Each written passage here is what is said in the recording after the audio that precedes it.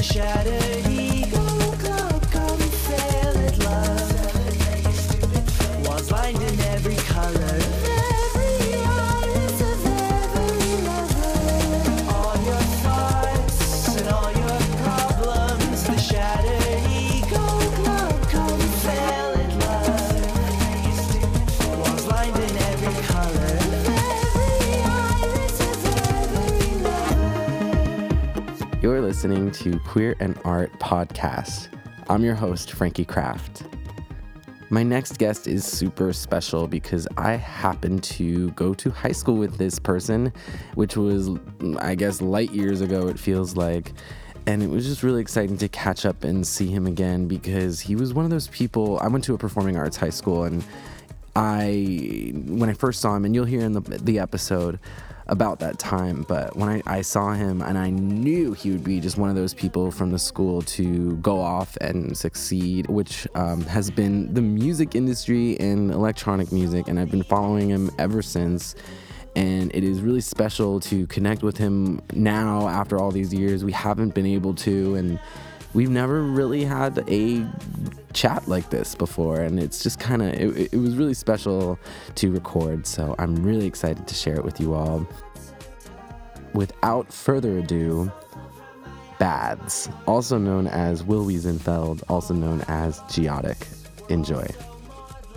The shattered ego club, come fail at love. Was lined in every color, every iris of every lover. All your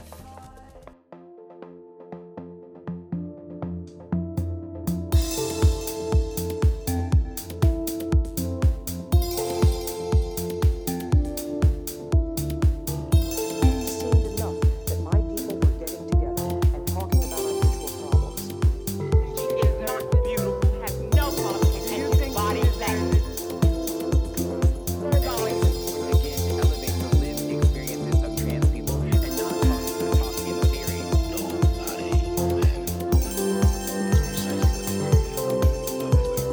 We must destroy the myths once and for all, shatter them. We must continue to speak out.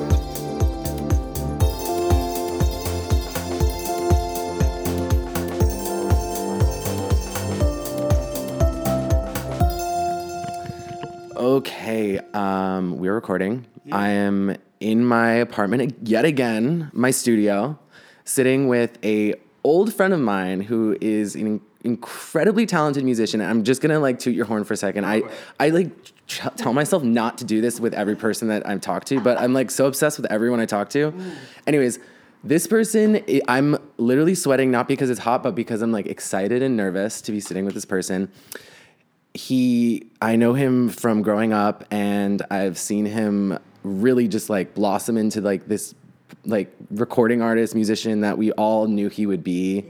And we go way back, so I'm really excited. His name is Will Wiesenfeld. Am I allowed to say your name? Do you go by your name? I mean, like, yeah, it's in all my press shit. It's not like a secret. It's like, I mean, yeah, I was like looking, I was like, he says his name. I don't know, but he's also probably most famously known as Baths, also Geotic, but also Post Fetus. but ancient. That's like ancient history now, but yes. No, we're gonna start with Post Fetus Okay. because that was my introduction. Can I like?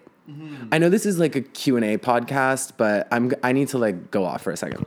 Totally. You can like expound and whatever. Yeah. Okay. So Will and I went to I went to a different middle school than you, but you went to the same middle school as my brother. Yes, that's right. Yes. And so then I get to high school.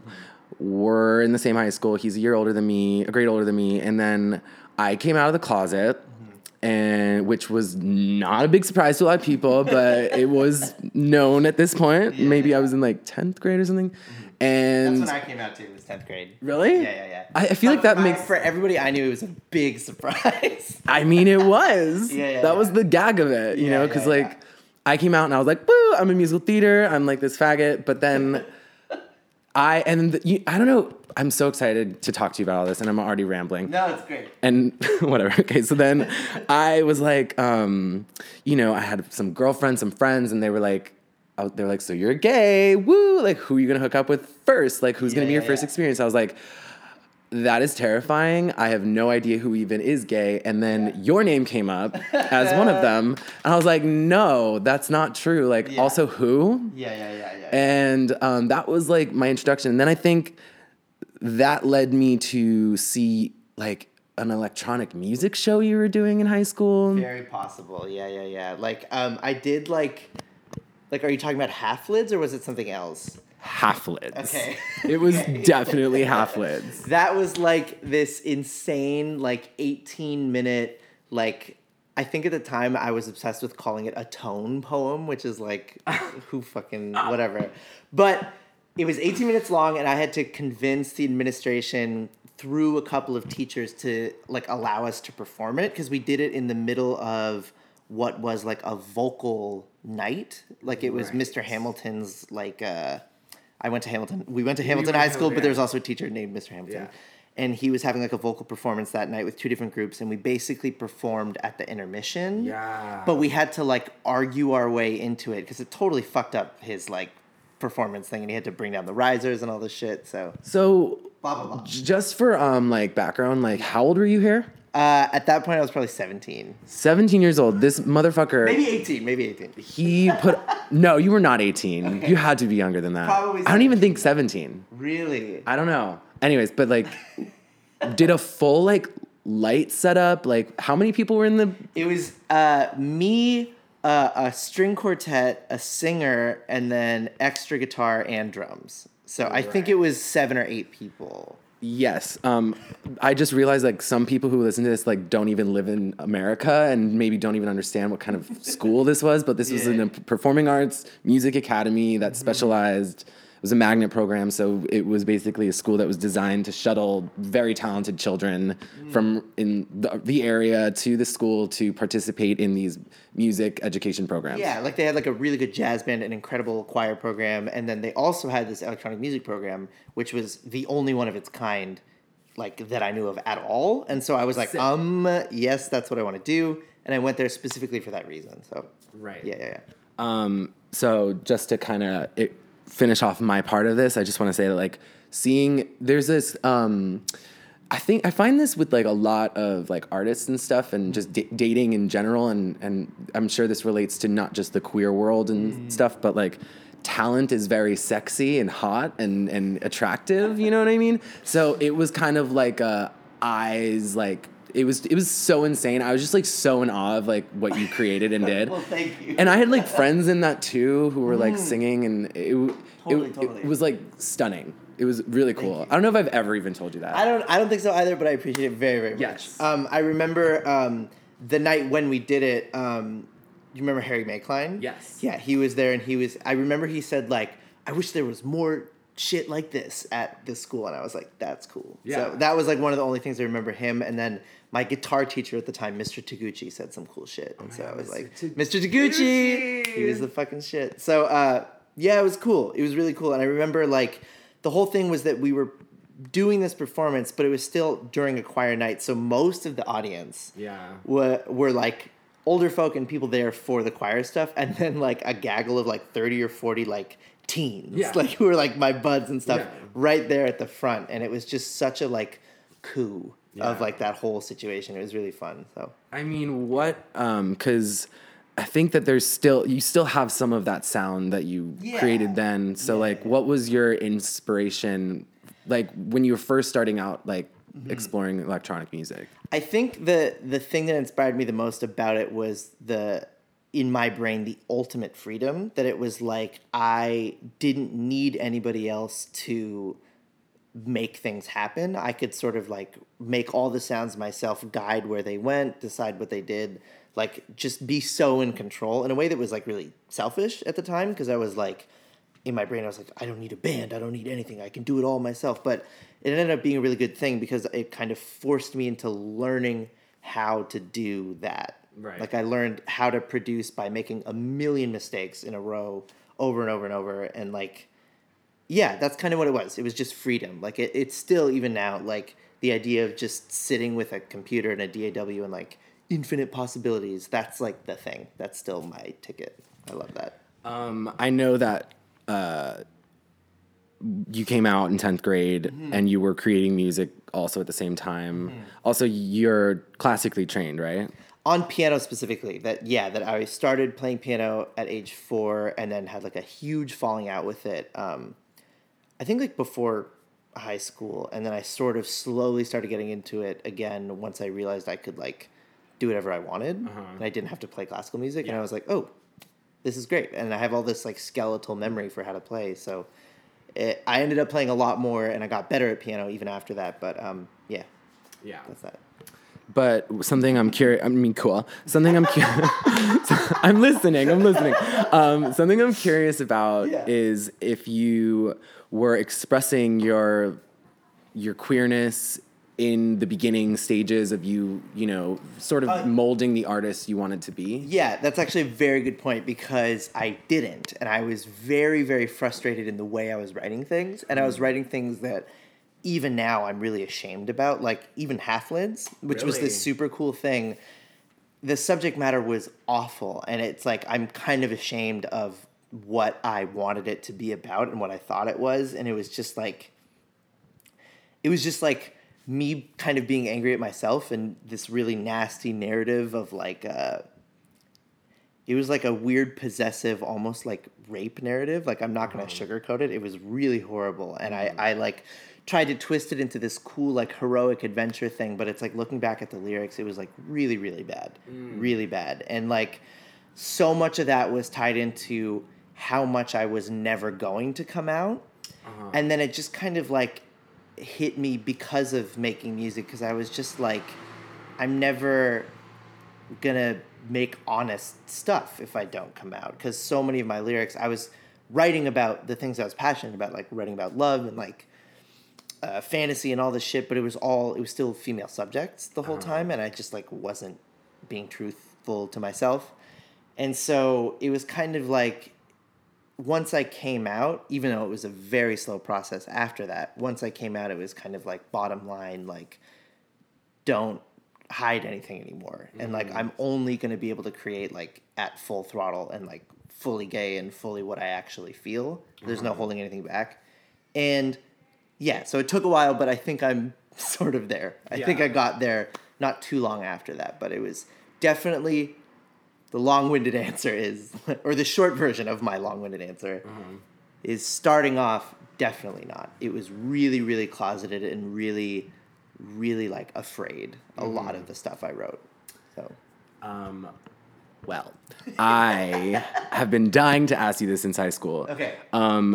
Just like, was any of it, because I was always trying to decipher your music too, because I was fascinated by you, you know, as just a musician and a queer person, and in like that I would see that, you know, I was interested in. And I was just curious about if you were exploring that during that time, or like when it started, like what was the shift, if you remember? Well, it's hard to say. Like I came out in 10th grade. I had already said that. But I knew I was gay in like 7th grade. Okay. It was like via porn. I was just like, oh, shit, I like this way more. And it was really stressful and all this stuff. So it was kind of just like the stress of not coming out but still wanting to be really creative. I just reached for really outrageous stuff. Like a lot of the songs I was writing, I was really like, I don't think I was so much at high school, but in middle school I was like a nu metal kid. And I believe that. and I had like long black hair, and I wore like Dickies shorts and like a ton of bracelets and shit. And I was like very into metal and nu metal. And it was because it was so like, at the time it was very fringe and it was very like hard. And that was what I needed. I needed something that like appropriately rooted my angst, you know? So I'm trying to guide this back to the question. I'm just so distracted by my like my childhood. Yeah. I don't know. It was just, what did you ask me? Okay, so like the shift of the like when things became more queer for you and more comfortable, maybe. I don't like the word comfortable. No, but I know what you mean. I know what you're saying. I think before I even came out, I was becoming more comfortable with like what I wanted to achieve. Because I was openly writing about fantasy narratives and like trying a lot with the actual music I was making. I was like incorporating a lot of weird sounds. So it was getting there, but the full like comfortably queer transition was probably like a year after I came out in like 11th grade or 12th grade, where I just started to like actually include men in my subject matter, and where it wasn't like an afterthought, it was like about men and about that. And there is this EP. So I did Half Lids and all of that, and I think that was in 11th grade, and then and that was a year after I came out, but it was still weird. But by the time I was in 12th grade, this is me literally like remembering this all at once. So if I'm a little chronologically out of order, in 12th grade, I put together this EP called The First Will Wiesenfeld EP, with the idea being that I would make one every couple of years and like be able to chronicle my life this way. Yes. Haven't done that since, but that's fine. It was like one of those failed like Sufjan Stevens 50 States projects where I was just like, ambition, but then it fell flat. Blah, blah, blah. On that EP, a lot of the songs were very, very directly like about men or gay narratives, or I guess not men at the time, but like gay teens and me being into guys for the first time. And that was like the first release where it was like very obvious, and I was very comfortable about it being out there. So I think that's definitively, that's definitively the first like work of art, you could say, that I was like, I am a queer person now. And so I would have been 18. Yeah, I mean, I'm not trying to blow your spot here, but I'm trying to think. There was like a song. Please blow my spot if you can think of something earlier. No, like, I loved it. I still like, it's still on my iTunes. Like it comes up and I'm like, yes. God. And you're like rapping in it. That was on the First Will Wiesenfeld Yeah. EP. That song is called Weak Will. Yes. Yes. And that was, can you talk a little bit about what that was about? Just because I think it's like such it's a time capsule. Yeah, it's hard for me to hear it now. So if some fan or somebody happens to be listening to this podcast and like hears about this song and goes looking for it, don't tweet me about it. Okay. Don't talk to me about it, because it's long gone. But it is a thing that I'm still proud of, and the fact that it exists. And it was like this 7-minute thing where the whole narrative of it was like the first 3 minutes were like this inner monologue of like seeing a person who I'm pretty sure was gay across a restaurant, and just like my mental narrative about that, and just trying to get noticed or like notice him, and like try and make it make sense somehow. And it culminates in this like big explosive musical moment of like talking, like even the smallest amount, and that just being like this huge explosion of feelings for the first time, and validation and blah blah blah. And so it was that, and then after that it was a little more of a narrative beyond it, fading out, and kind of like the afterglow of those feelings. But it was this big 7-minute thing that was literally just about feeling gay. That's what it was. Yeah, I mean, it really brings up something that I think I still like really talk about today with everybody. I mean, look at me, I'm sitting here doing a podcast about it, but like, you know, I remember very much so listening to that EP and hearing that song and thinking like, well, since I knew you, I sort of kind of was like piecing to like making guesses about it and whatever. But for some reason, it also made me really like connect to this vibe of like listening to another gay person or queer person express themselves either in like a narrative way or like a, you know, a more sensory way that kind of pepped my step or made me like excited, or you know, the power of music, you know. And I mean, you have really, I think, continued to do that kind of work. Very much so. That's like, I consciously am trying to do that. Not trying to be like a figurehead gay person, but just like being honest to myself, which is like, I love dudes and I love to sing and talk about dudes. And so I'm very, very true to that, and it's never stopped in my stuff. So I'm also curious because, I mean, I would like to know what happened, like your takeoff, you know, from high school into, you know, getting record deals or whatever. Yeah. And if there was pushback from people about what you're talking about. Yeah. I think one of the luckiest parts about me making music is that I am born and raised and still live in Los Angeles. And I think that fact on its own, like there's bullying everywhere, but I think being in a more liberal city made it easier. I think like me having queer music kind of like from the get-go, because I didn't have like a career when I was like in 10th grade or 11th grade and like coming out and making music. I was just like a fucking high schooler. So You were like doing shows and stuff. I was, but you know what I mean? Like it wasn't yeah. like, I wasn't like, I didn't have like a whole network behind me, like ready to push me into the big time. It was me just doing whatever I wanted. So I'm only mentioning that because in other places at that tier, it's very easy to get a lot of pushback, like you're saying, and a lot of people to kind of like shoot you down or say what you're doing. It's like, it's not welcome here, blah, blah, blah. And I didn't get much of that.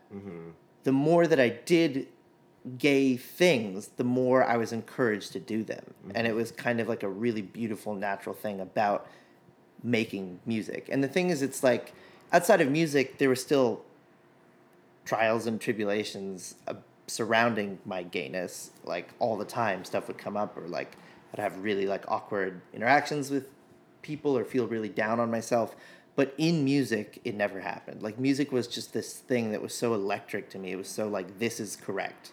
This is exactly what I should be doing, that I kind of never lost sight of that. And so I think moving into becoming like a professional musician was like cementing in my brain really early on, way before queerness was a part of the equation, that electronic music was what I wanted to do. Because in my brain, it was such a specific, weird thing, and I was getting into it early enough in my own brain that I was like, if I just work really hard on this, like this whole time, by the time I would be of age to be an electronic musician, I could.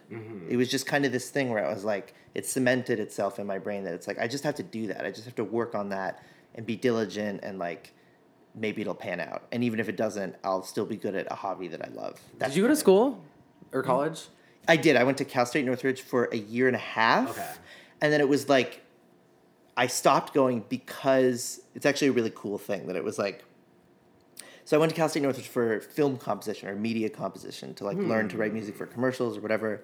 And even as I was going into that school, the director of those programs was like, are you sure you don't want to try Cal Arts? Because it seems like you're more like an experimental whatever. yeah. And I was like, no, like I want to do like film scoring. Like it was more, Interesting. and it was one of those things where that was still me kind of like fighting with my own nature. Like I didn't want to completely surrender to the idea that I'm like queer, super experimental, like whatever the fuck I want to do. Really? Yeah, like even then I was still like, I had some sort of regimented thing in my brain of like, this is the thing that makes the most sense. It wasn't wow. necessarily a queer thing, actually. I think it was more like a self-confidence thing. Like I was just nervous about fully adopting the identity of artists. Yeah. You know what I mean? And that's it's separate from queer, or that's like it's hand in hand? I think it's both. I think it's at the time it was separate from being queer because I just didn't have the confidence yet. Yeah. Like I had the confidence in what I was doing, but not it existing as an actual monetary career for me. You know what I mean? So that's sort of what that was. It was like, oh, film scoring, those people make money. And like solo electronic experimental musician, who knows if that makes money? So I was still like teetering in the in-between there, and like I didn't come from a family with the infrastructure to be like, do anything that you want or whatever. I mean, like they put it to me like that, but in my own brain, Yeah. I was still nervous about it. Sure.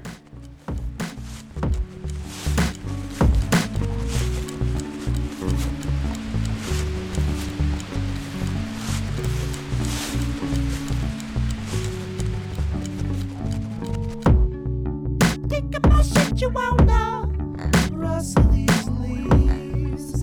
Give me so red you wanna ruffle these feathers. Think about shit you wanna rustle these leaves. Give me so red you wanna ruffle these feathers. I went to school for a year and a half, and it was kind of very quickly becoming apparent to me it was not the right place for me. I could do the assignments that we had, and I had like a good ear for music and whatever, and like I could complete things, but everybody else in that program was like infinitely better than me at writing music for films and stuff. Like they just like there were people who were geeks about film composers, and I couldn't care less. Like I didn't know. I was like, well, yeah, but like what about Bjork? And people were like, what? Like Really? I mean, just like Yeah, that yeah. happened all the time, Yeah, you yeah, know. yeah. So I ended up basically like having the conversation with my parents, who I still love them dearly for this, for many things, but specifically for this moment in time, being like I don't want to go to school for a semester. I want to try to succeed on my own merit with the shit that I've been doing and that I love, like with this weird music that I make. I want to see if anything can happen. And they were like on board. They were like, that's fine. Like, you seem like you know what you're doing. I don't understand it, but go for it. They were always very supportive. So, yeah, I took 6 months off. And within those 6 months, I fully assembled like an album and demo package. I was able to give that to Daedalus, Alfred Darlington. Right. And he, from the very beginning, started like championing me. Like, I didn't have the Baths material yet, but he was like, your stuff is great. Like, maybe we could put it out. Like, come play shows. Like, just, he sort of like brought me in. He like, How did brought you me in. get to him? That's a good question. I got, do you know the podcast Yeah Dude by any chance? Okay, it's like a comedy podcast that's been going on for a very long time. It's very funny. And one of the guys who does it, this guy Jonathan Larroquette, also makes music. And he had this experimental electronic group called Jogger. Okay. And that it was like through friends of friends that they were like, I found out they were doing a show in the Valley, like at a house party at a friend's house. And I was like, oh my God, let's just go. And I brought my demo with me because I was like, Smart. yeah, I was like, he's an electronic. I had no idea that he knew Alfred or Daedalus or anything like that. I was just like, I like his podcast. He seems like a cool guy. Let's just see what happens. So I went, saw their set. It was really, really cool. They performed on top of like literally like garbage cans. They put all their equipment on garbage cans. Love It was that. very house party shit. And they're both great. Him and Amir. Amir is the other member. So Jonathan and Amir were super cordial. I talked with both of them. Jonathan and I kind of hit it off, talking about music, talking about making music, being in bands, all that shit. And at the end of our conversation, I reluctantly was like, here's my demo. I still feel weird about giving this out to people, but you seem like a cool guy. Maybe I seem cool, blah, blah, blah. Like, take it or leave it is basically how I put it to him. I wasn't desperate. I was just like, here's my thing. And he was very gracious about it. And he was like happy to get it. And he did listen to it. And he got back to me and he was like, yo, this is tight. And I was just like, whoa, cool. And that was like the first time I've ever given it to like a stranger, you know, and had a response. Yeah. So that felt amazing. And then he put me in contact with Alfred and it's like, yeah, like you guys should meet up and talk about stuff. And I was like, of course, like shaking and like giddy and like, oh my God, he's like a musician. He's like a real musician. Yeah. They're all real musicians.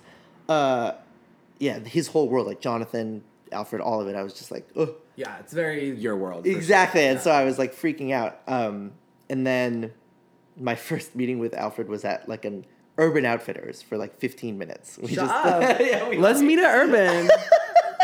It was like in between some other shit that he had to do, but he was like, I want to meet you. I want to say hi and blah, blah, blah. I need a pair of jeans. I know. It was just remembering now. It's so funny that that was the thing. But yeah. And then the rest is kind of history. It was like that initial meeting and then it was basically like a year of like nothing being sort of like fully concrete with me putting out music. But it was within that time that I made the Baths record. I think within a year and a half. And I worked odd jobs and stuff. It was just basically like, okay, people respect my music enough that I don't have to pursue a different career. I can just try this. So I didn't continue with school, just worked on music. I made this Baths record. And then Alfred was kind of the first person to get it. And then I had my manager at the time, Joshua Fisher, and he put it in Alfred's hands and then in his friend Sean's hands, Sean Coppola, who runs Anticon. And it was kind of this conversation between the two of them, but all three of them, about who was going to put out my record.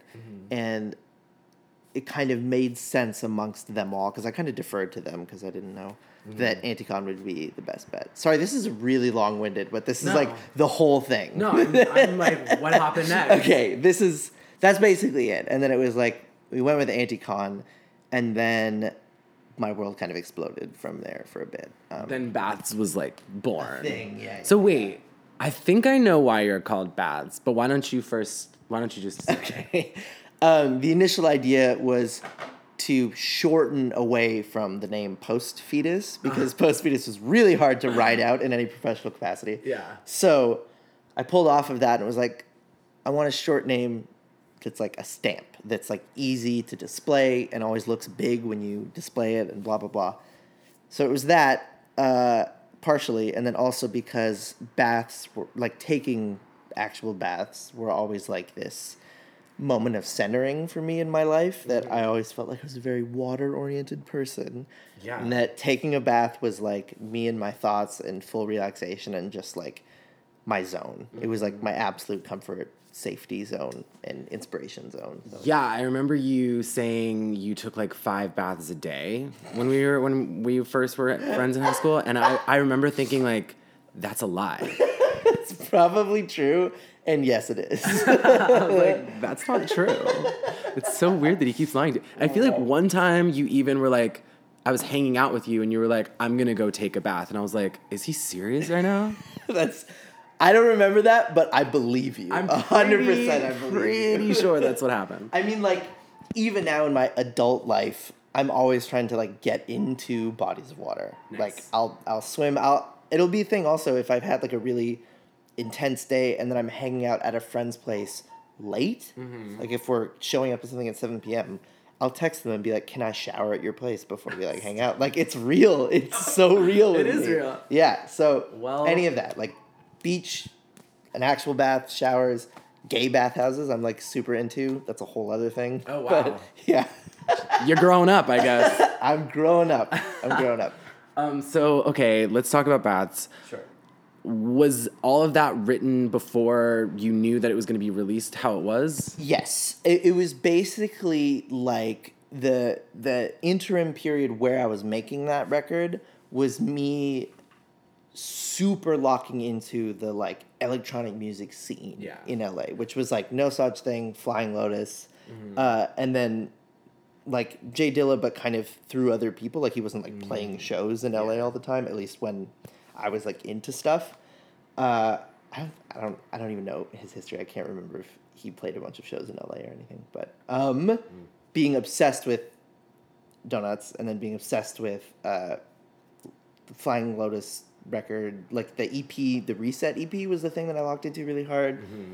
No Such Thing, and basically just wanting, like my brain was like, what could I do to be part of the conversation of what's happening now? And my response to that was like, make a record that I can perform solo using a controller the way I see all these other guys doing. Yeah. So a lot of it to start off with was imitation. It was like an imitation of like trying to make their vibe part of what I was doing. Yeah. And then, which is totally like, I'm totally comfortable saying. Like, I'm not asking that. Well, I forgot to say even how part of the experience of seeing you performing in high school was the way you were performing and like the setup you had. Yeah. And what's been like the, transformation of that. Yeah, it was basically consciously downsizing. It was like the idea of touring with what I had done for Post Fetus was so much more difficult for me to like comprehend and figure out how to earn money from and all of that. I was just like, the magic of these guys is that they're not DJing. It's very clear that they're musicians performing the songs that they wrote, but their setup is so minimal that it's like they are the only overhead. Right. Like it's just the shit that they bring with them. And I was like, I want that so badly. Yeah. I want like a solo show that I can do that with. And so that was the effort. And so it was super imitative to start off with. All the music I started making, like my early drafts of stuff was like uncomfortably similar to like a lot of the shit they were doing. And then I started realizing what I didn't like about doing that and like how I was like, I still want to make like pop type shit that I really like. And Yeah, like, there's some bangers on Yeah, that it's like album. super poppy. Yeah. There's lyrics, strewn throughout it, like tons of guitar and bass too, because I came from like band world too, like I was in a number of bands earlier in my life, so just all that stuff kind of congealed naturally into what became Cerulean. But Right. its genesis was trying to make something similar to what I saw everybody else doing in LA. So, Was there, I mean, I feel like that was like a big breakthrough, I think, for you, from my perspective, you know? it's still like comfortably like the biggest record that I have. Like Cerulean was like huge, and it hasn't been downhill ever since. No. It's just been different, and it's like the reception for Cerulean was at a perfect crossroads of like hype and timing and all this shit, that it was just like it did really well, way bigger than any of us expected, and then now I'm just doing my thing. So when that was happening for you, Yeah. I mean, I'm sure you went on tour, went around the world, and, you know, was doing it. It was happening. Was there, and I'm sure you had to talk to a lot of people Yes. about what you were doing and your influences and all that shit. And I kind of go back and forth all the time with this whole, like, artists explaining their art kind of thing, if it's necessary, if we're supposed to. I mean, you really know what you're doing. I mean, obviously, just sitting here last 30 minutes, I can understand that, like, everything is a response to or something you're feeling or something that you're noticing. And since this is Queer and Art podcast, I like to go play in that world of thought, and I want to know if what was going on for you as a queer person who was experiencing all that. And I asked this and want to highlight how important I think it is. Yeah. We haven't really talked about this, but, you know, all of the people, whoever is out there listening or just, you know, finds you, Yeah. how important the visibility is. Yeah. What was that experience like for you? It was great because it was visibility on my terms, which is something that's very strange and specific. That it's like when a lot of the queer music that I knew in my life growing up, or like that I saw around that time, it just sat somewhere else in my brain. Like being a teenager, all you want to do is have like an otherness or like a coolness to Right. you, or maybe not. Maybe you want to fit in, but my brain was always like, I want to be like my own identity, my own thing. And so even in queerness, I was seeking that. And I think it was important to me that through my music and through the stuff that was happening for me, that gay kind of consciously came second to the fact that I was a musician. That was super important to me. And it's less important to me now, but kind of like, it's not even that it's less important, it's just irrelevant, because they're kind of, I can't separate them. Like, I'm a gay person, I also make music.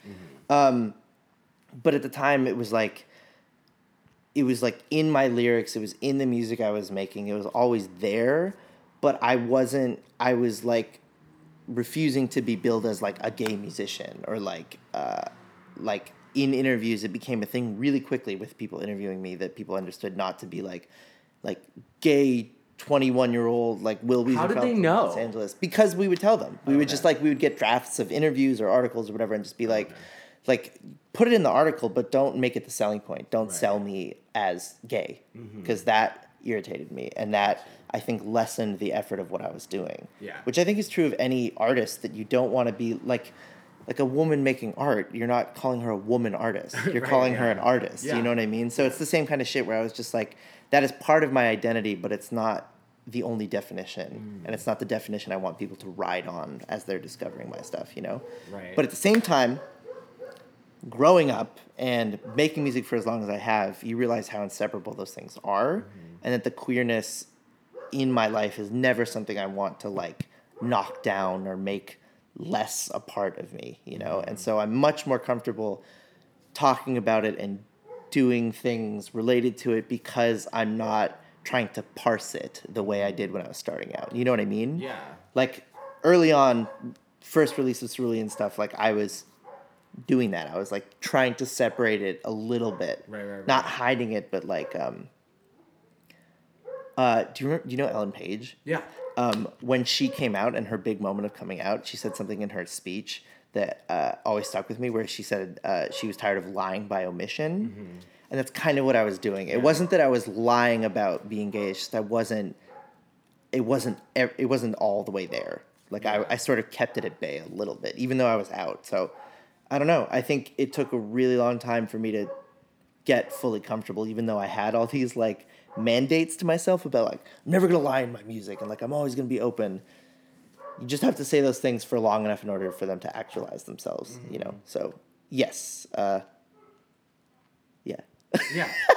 No, I mean, I just, I think it's such an interesting conversation I've been having about it just because I've been pretty, like, glass breaking, like, Yeah. radical about it. And I know that gets on people's nerves. And I like when that happens because obviously that's, like, causing something. Like, Totally, let's totally. explore this. Totally. But, and that's the thing is that like I came from the world where I was afraid of that. Yeah. And it sucks that I was afraid of that, especially for as long as I was, where it was like I wanted so much to be a part of everything that I Right. kept those instincts way more buried. Whereas like now I feel like I can't help myself. That's like I indulge in all of that shit. I think there was like an acceptability era, you know, with because I really blame like social media when it comes to this kind of stuff because and like Google, for instance, just because I feel like you can't be mysterious anymore and wanting that mystery surrounding who you are That's comes super off like real. inauthentic Super real to me. and not Yeah. can't like connect to it or anything and It's the thing that I think about all the time that I can't backtrack the way I exist to the public. yeah.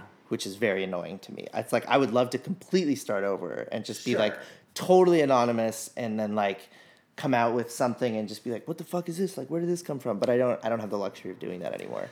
So No, I mean, exactly. It's like, it's interesting to talk about because, like, no one even gets to have that choice anymore of being like, well, no, I'm a musician first, you know? And that's a statement, you know? But, Yeah. like, at the end of the day, your audience is going to be labeling you whatever the fuck they want to label you. exactly. You know what I mean? Exactly.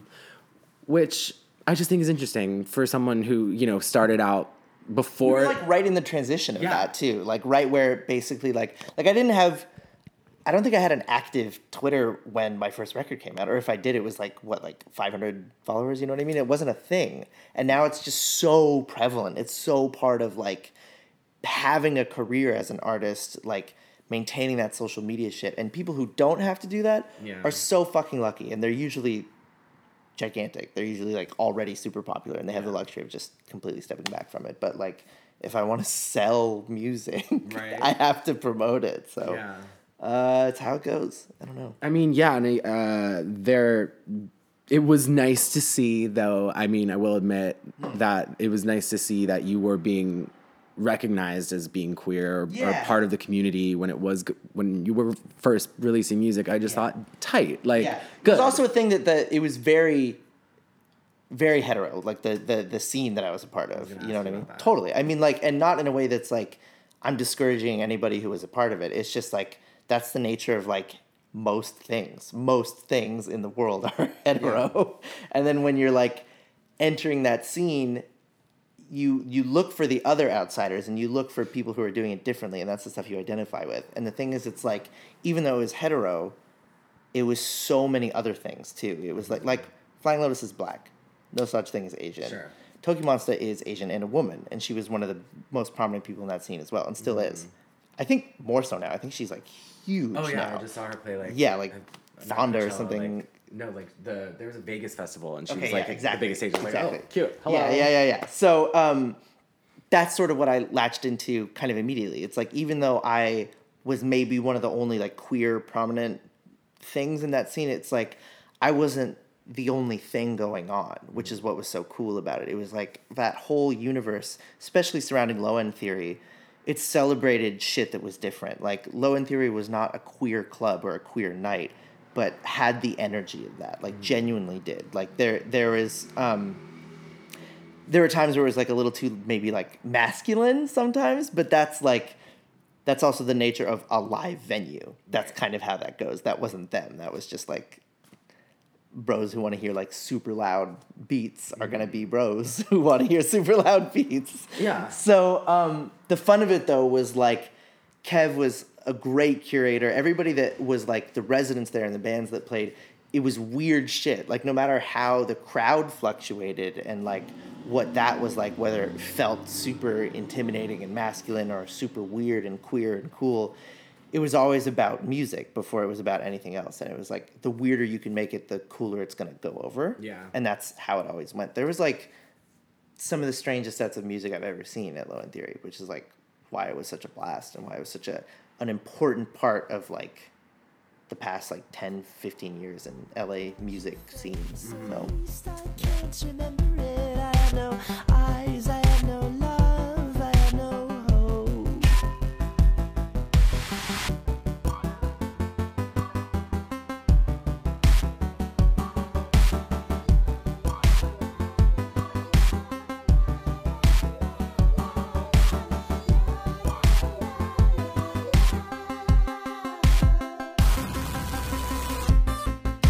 And it's not a matter of if you mean it, but it is only a matter of come and fuck me.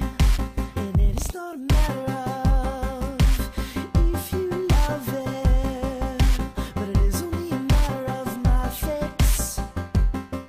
From your first album to your second album, there's some like blatantly queer songs on that album. Totally.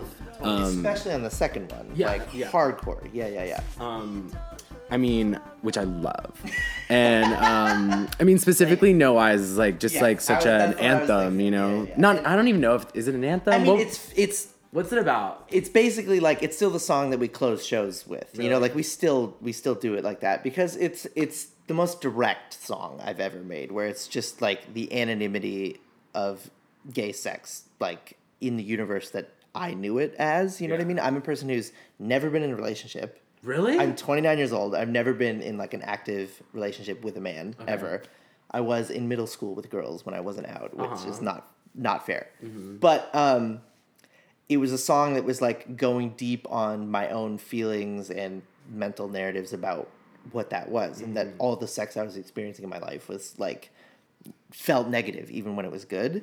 And so it was just a song tapping into that really, really hard and going a little overboard with it and embellishing it because that's what I do. Like Yeah. songwriting, the fun of it is embellishing your feelings. Yeah. So it was that taken to like the nth degree, and yeah, and it's super loud and super aggressive and super self-deprecating.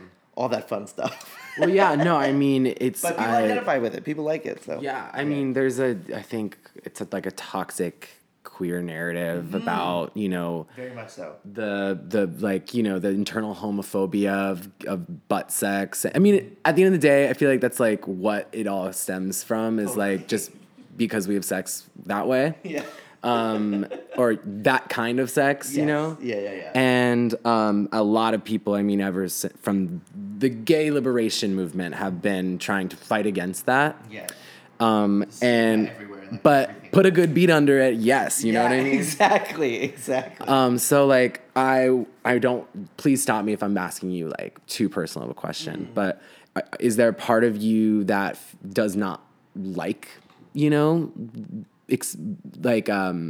being queer or gay? Not that I'm saying that I think this about you whatsoever. No. I'm just I wondering. know what you're saying, and it's like I think absolutely, and I think it's kind of part of making art is Yeah. like tapping into the things you hate about yourself. And then I don't hate my queerness, but there are times where I hate that it is part of me. You know, that it's like I just can't get around what my life would have been like if that was never part of my life. Interesting. You just like I think about those things because I like writing shit that is honest. Like I still love fantasy and like deeply embellished fictional stories and stuff, and that's still where my heart lies, but it's like those things and those passions still have to be rooted in like real emotions and real feelings for them to resonate at all with me or with anybody else.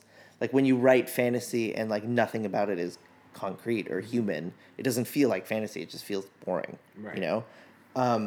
So yes, Yeah. there are times where I feel very negatively about myself, but I'm able to sort of consciously take a step back from those feelings and be like, not only is it normal to feel this way, but also it's like part of my mission to try and understand those feelings and make them make sense, and that I can use the thing that I have, like making music and writing lyrics and all of that to make those make sense for myself, but then also turn them into something that could be a banger, or it could be something that But is so good. would you feel comfortable saying like your music is very personal to you? Yeah, absolutely. Because Yeah. I mean, it's like I wouldn't be making it if it wasn't. I wouldn't know how to make it if it wasn't. Like literally everything I do.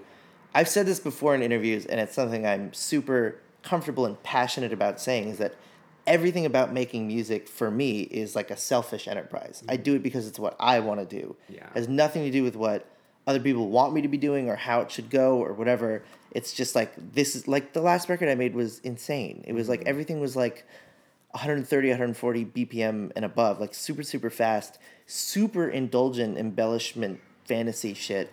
And it was like, I want to make this record because I've been watching anime for like 6 years, and I just want to make like a super fast, fucked up, like in my brain it was like an electronic version of like a punk record, but with pop sentiment to it, and then in this like fantasy universe. So it was like too many things at once. I'm super proud of that record, but even listening to it, I think it comes across as like too many things at once, and that was the point. And the thing is, it's like that's not like chart shit. It's not like put this out and this will do super, super well. It's just like, this is just exactly what I wanted to do. And I still have to ride those instincts, because the second I stop doing that, the second I stop doing that is when it's going to stop being fun. Yeah. And when I'm going to not enjoy making music. So Oh my God, yes. I mean, I'm just gonna, if you ever doubt Frank's this. hands are like in the air. Yeah, like remember me doing this, because like I hope that you do, because your work is, if anything, enjoyable and listenable, and you need to just keep doing it. Yeah. And I wonder if you've thought about like the journey of like, is there like a story behind like the three? You've done 3 albums. or As that's technically 3, but there was also this other record called Pop Music / False B-Sides, which is like, so it's kind of, it's not necessarily part of the like main Baths records, because it was an odds and sods record. Okay. So Cerulean, Obsidian, and Romoplasm, those are the 3.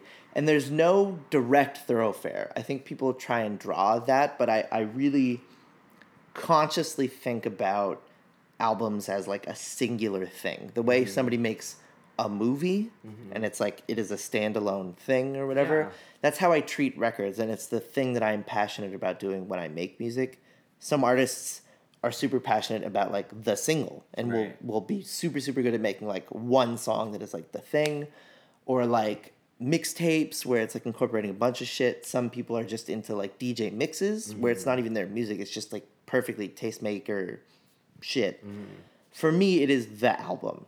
That is the thing I'm obsessed with, and that I love attempting and love making and love working towards. So I'm always going to be that person, even if that like fades as a format that people are interested in. I love making records. That is my fucking thing. So yeah, for whatever it's worth. Well, yeah, I mean, you have a new one coming out as a completely different side Yeah. project. Yes. Can you kind of talk to me about what that is? Sure. So Baths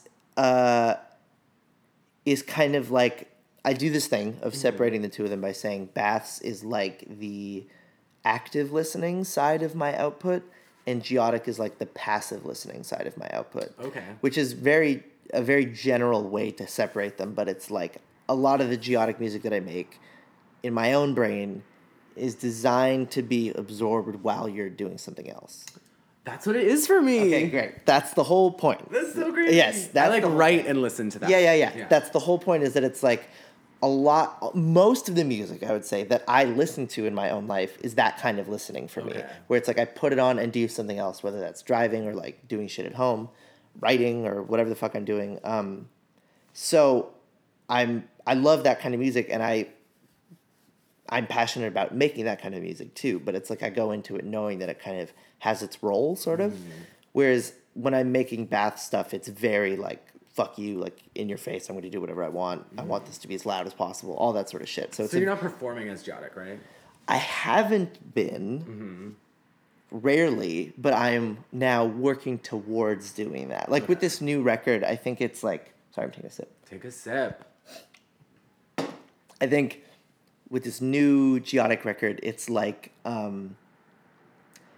the most accessible Geotic output I've had. And it would be very fun to tour it for me. Like, I think it's stuff that could actually do well as a show and being toured around and playing with other people. So I'm working towards that right now. That's literally like the next project I have is building the Geotic live show. Yes. That's what I'm doing. That's what I have in my backpack over there is like the shit I'm starting to work on. Sick. Yeah. So when the album's coming out, October 19th, Yeah. and it's called Traversa. yes. There is already another Geotic record out on the same label, Ghostly International, called Abysma, and that came out in March of last year.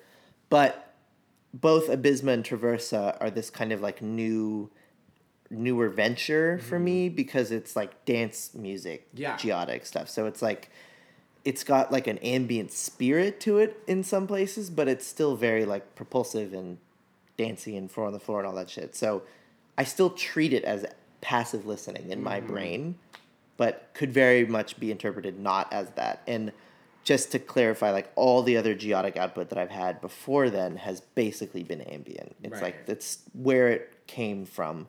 And so Well, I was wondering if you were like sonically doing like more of a like a guitar-y thing for Geotic or not consciously as like the defining thing, but I have made more records using guitar because it's more fun. Yeah. It's like making an ambient record using a guitar is a fucking blast. And Yeah. it's way easier to get ideas out faster.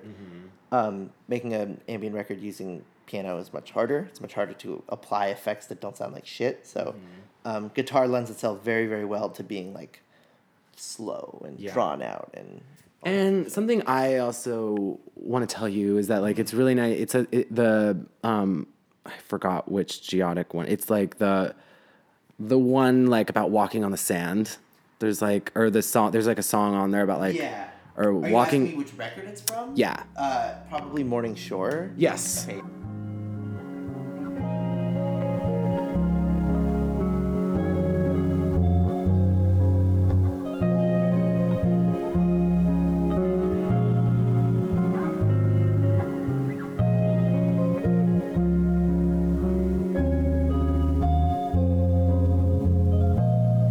Okay.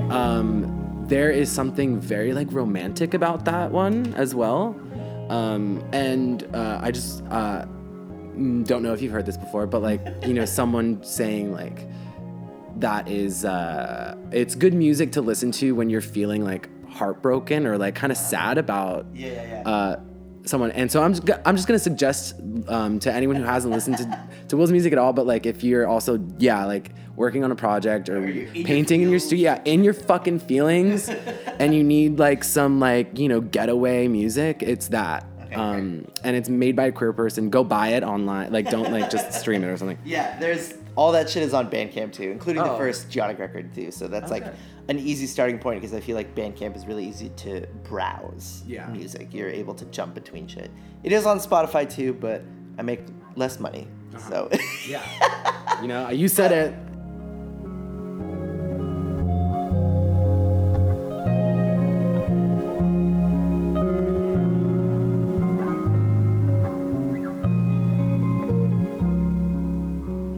the reason I make so much of that stuff is I love riding out romantic feelings and fantasies in my head, whether they're like people related like romance stuff or whether it's just a romanticized vision of a place, and it's really embellished.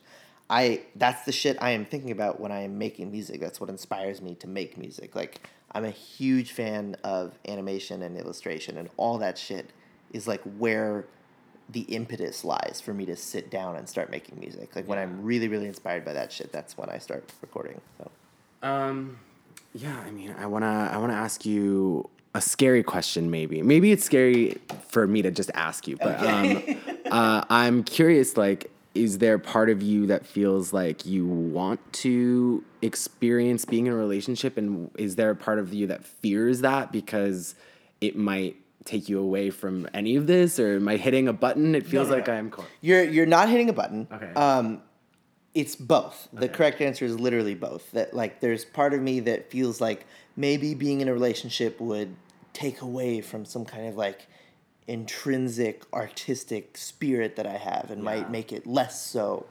But then there's part of me that's also like, what if it's the most inspiring thing that ever happens to me if I'm in a relationship? Yeah. But the main prevailing thought about it is that I'm not like actively seeking it the way I think people can. Yeah. I'm just kind of like, if it happens, that's cool. Like I've been on dates and I've sort of like seen people for short amounts of time. I've seen them for shorts. No, but I've seen them for short periods of time and stuff like that. And it's never, it doesn't sort of like overwhelm my thoughts in the way that you might think. Like it's not, and that's what I mean is it's not hitting a button with me. It's kind of just like, well, I just haven't been in one yet. And like, it's not to say like I'm not sexually active and I don't maintain relationships with people. Like all those things exist. I just haven't been in like a formal relationship. And that doesn't eat away at my soul. That's just how it is. I love it. I mean, because there's just like a strong queer romanticism that I connect to with your music. Maybe it's just because of my experience of No, knowing but I you. mean like that's in there. I Yeah. totally do that. I Yeah. try. So it's just interesting to hear you say those things just because I'm like, oh, wow, you do have a strong inner connection to this kind of, I don't know.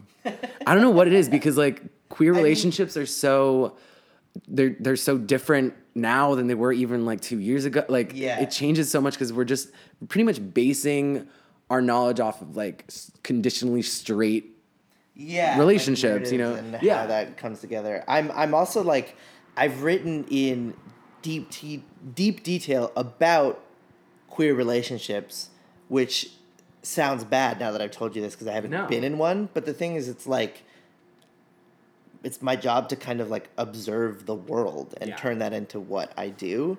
And so I'm never not looking. I'm always like looking at shit and like observing how people live and how things operate. And like certain things will just like ride really hard in my brain and I'll like write down whatever the lyric is or the idea is and it'll just sit there. And so whether or not I've been in a relationship, I can still write about things that feel true to me. And so any songs about that, even if I haven't been in a relationship, often those feelings are still things that I have felt related to something else. So it all makes sense in the end. I'm buying what you're selling. Yeah. I think I'm gonna wrap it up. It's Okay. been in a while. Cool. I have I do like a James Lipton-y question thing at the end. Is that like a fast, like quick ones? It's I don't want you to think too hard. Okay. I like to I've asked when I've done this a bunch of times, and there are the times when I'm like asked a question that the guests will sit there and just like think, and I'm like, don't think. Yeah. Okay, I'll try and So blast them out. yeah, like usually it's your first instinct, I think. Okay, hold on. How many of them are there? Is it like 10? Okay, cool. I'm like, there's 30. Take a seat. Okay. Will. Me. That's so weird. Okay, I just said his name and just like threw him the microphone. Okay, Will, what is your favorite word? Oh, fuck. Phantasmagorical is one of my favorite words. Yes. Okay. Put that on a shirt. Least favorite word. Probably cunt. Ooh, yeah. Sorry. He whispered it. Sort of. So afraid to even say it out loud. Cunt. Great. There goes my like explicit tag. Okay, what inspires you most? Animation and like, honestly, like kind people. I don't know, like people that are really genuine and kind. I'm like, I want to know all about you. I've said this before on the podcast that my favorite like saying, and I think I'm gonna get a tattooed of it, like of the bumper sticker is "mean people suck," because like Yeah, it's real. That's real real. shit. And you meet mean people all the time, and you're like, how are you this way? why? Why are you this way? You do know mean people suck. Yeah. I'm gonna actually add on to this question. What? God, there's so much I want to say for that inspiration question. I feel like I didn't fill it out, but that's fine. 'cause No, it's I want to ask like who's inspired you in your like music. with music, the first thing that comes to mind in the past like 5 years is Mikachu. That's like one of the biggest, where I feel like her identity as a musician is stronger and more realized than most musicians' entire career. Like they spend their entire lives trying to just be themselves, and it doesn't come across anywhere near as well as her music does. She's I just don't know so who that is. singular. Mikachu. Mikachu and the Shapes. I'll like text you some shit. Yes. Albums of hers have like absolutely changed my life. So Cool. yeah. All right. Well, what's your favorite emotion? Ooh, I mean, laughter, or like, that's not an emotion. I guess joy, but my instinct was to say orgasm, and that's not an emotion. No, I'm not gonna give that. But I to mean, you. I'm saying joy because all those little things like laughter and orgasm. Pleasure. And whatever. Yeah, pleasure. I'm very, very hedonistic. Okay. We can put it like that. Rare. Yeah. What turns you on creatively, spiritually, or emotionally?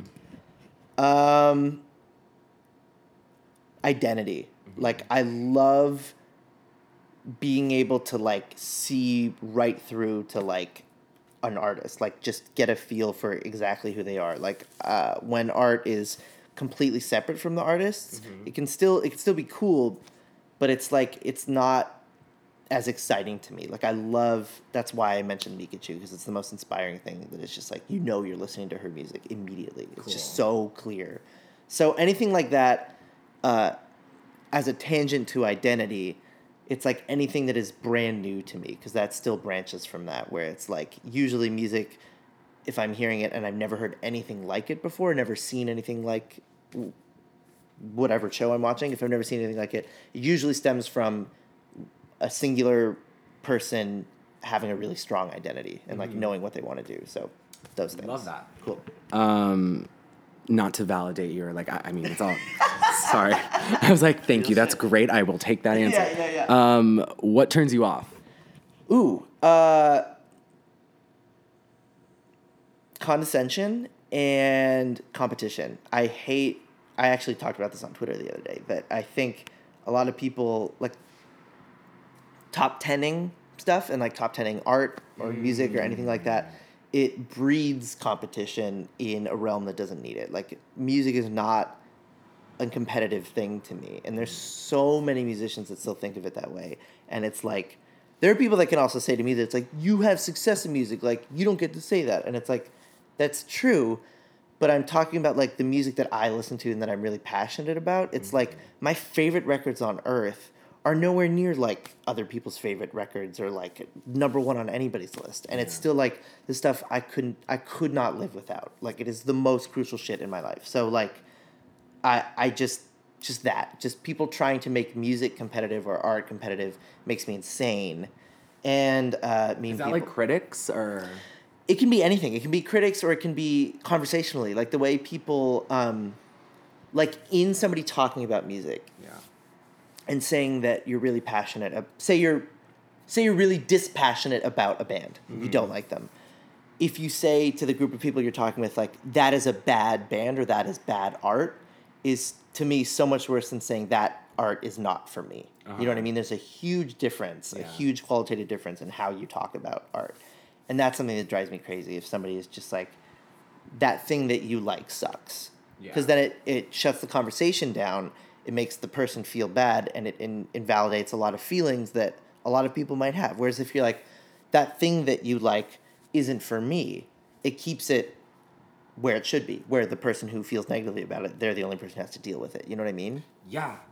There's so many times, I know this might sound so stupid, but like there's so many times like during the, like every day where I have to remind myself that yes, we are all humans, and yeah, we are all the same kind of people, and we're all, you know, sharing the same kind of, you know, way we're built, but we are also fucking different, and like we all just like and feel different ways about shit, and like you can't do anything about it, you know? Yeah. That stems back to like my thing about identity. That's the whole thing, is that it's like when you experience something confidently different, it's the most inspiring thing in the world, where you just like look at your shit. That's fucking great. Like, look at you. Yes. I see you. Totally. Awa. Yeah, definitely. I mean, yeah. It's good shit. That's very you, for sure. I say that with love. I know. Okay, what turns you up? If you could have dinner with any artist, living or dead, who would it be? Fuck.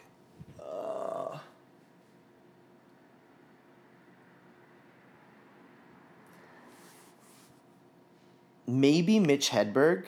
Cool. Yeah.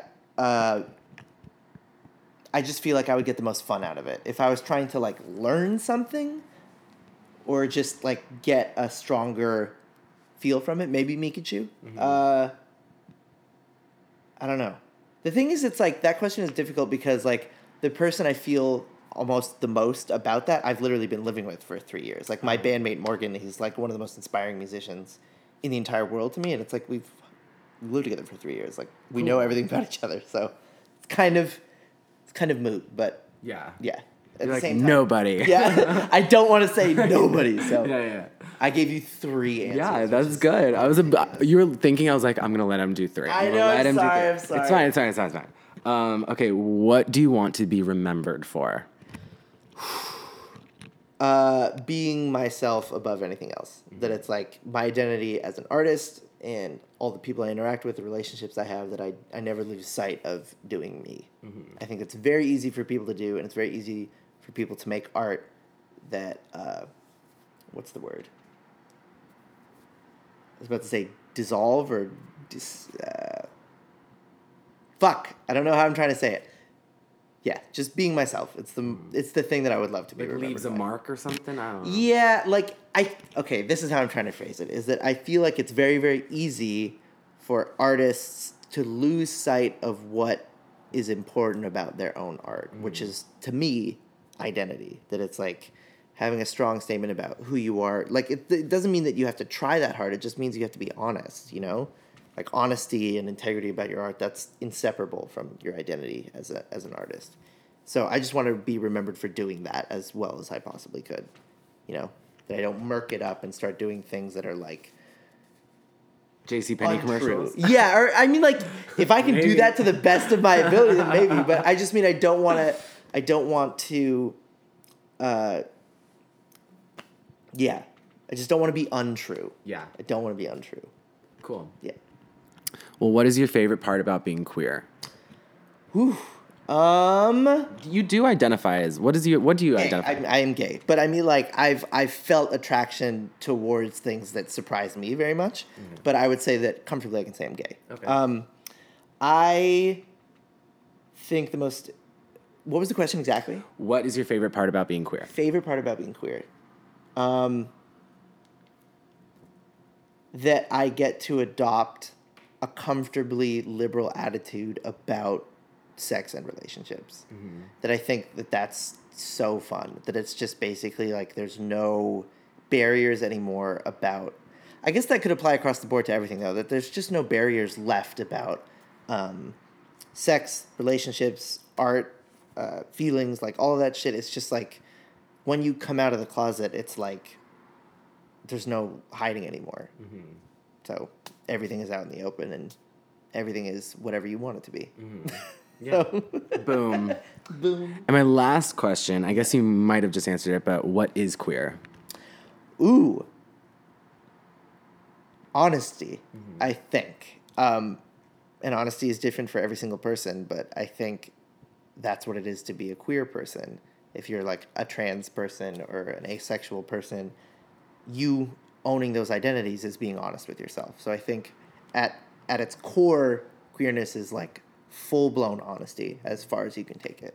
So Well, I really like that. Yay. Yeah. Well, I'm going to be honest with you right now Yes. and tell you that I think you're a genius. thank you very much. And I've thought that since I think I first saw you. Well, I appreciate And it very much. it means a lot to me to sit here right Yeah. now and say this to you in your face. I know that there's you could always be like, oh, maybe we'll run into each other. Maybe I'll see him here, but it's meaningful to me to take the time Totally. to be here with This was you. very fun for me too. Like I enjoy talking. I think that's kind of obvious. I talk a lot, but this was great. Yeah. I think you're very good at doing podcasts. Aw. Well, I really, the other big point of me doing this, not that I have a giant audience or anything, but if there's people who out there who don't know you, I want them to know you Yeah. and to check you out. So where can everyone find you and stuff? I think the best starting point is maybe looking the artist name up on Anticon or Ghostly. Like, I think it's literally ghostly.com, and I'm Geotic for them, or Anticon.com, and I'm Baths on there. Or just looking up, literally keywording that, just Baths or Geotic or my fucking name, Will Wiesenfeld. You can find all my shit everywhere. All my shit is available to purchase on Bandcamp if you're looking to pay for things digitally. the label websites have CDs and vinyl and all this shit.